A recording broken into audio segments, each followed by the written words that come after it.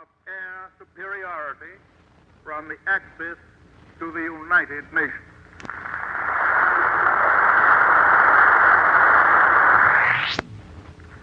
The Axis powers knew that they must win the war in 1942, or eventually lose everything.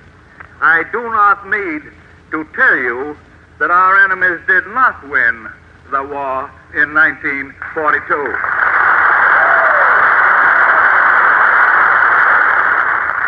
In the Pacific area, our most important victory in 1942 was the air and naval battle off Midway Island.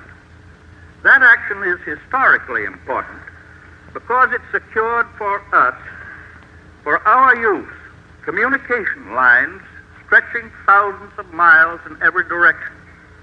In placing this emphasis on the Battle of Midway, I am not unmindful of other successful actions in the Pacific, in the air, on land, and afloat, especially those in the Coral Sea and New Guinea and in the Solomon Islands.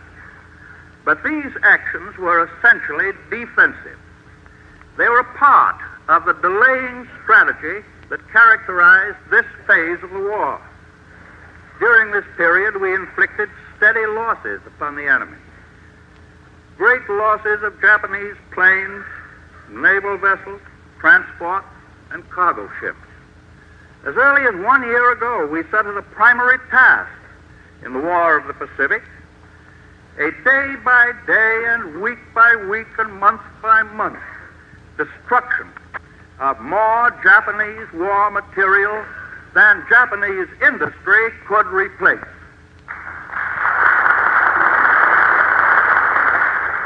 Most certainly, that task has been and is being performed by our fighting ships and planes.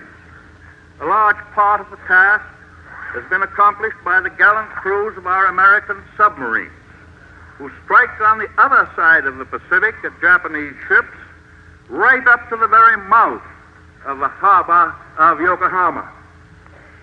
We know that as each day goes by, Japanese strength in ships and planes is going down and down, and American strength in ships and planes is going up and up.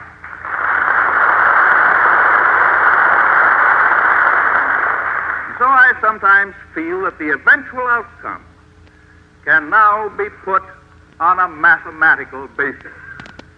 That will become evident to the Japanese people themselves when we strike at their own home islands and bomb them constantly from the air.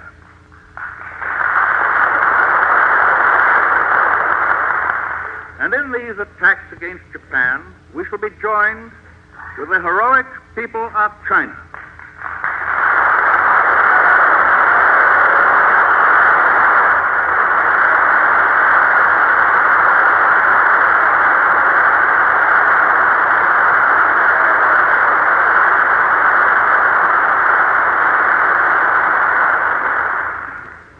That great people whose ideals of peace are so closely akin to our own.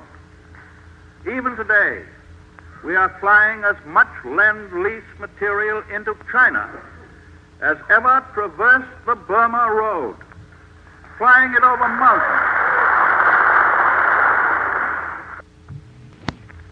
mountains 17,000 feet high, flying blind through sleet and snow. We shall overcome all the formidable obstacles and get the battle equipment into China to shatter the power of our common enemy. From this war, China will realize the security, the prosperity, and the dignity which Japan has sought so ruthlessly to destroy.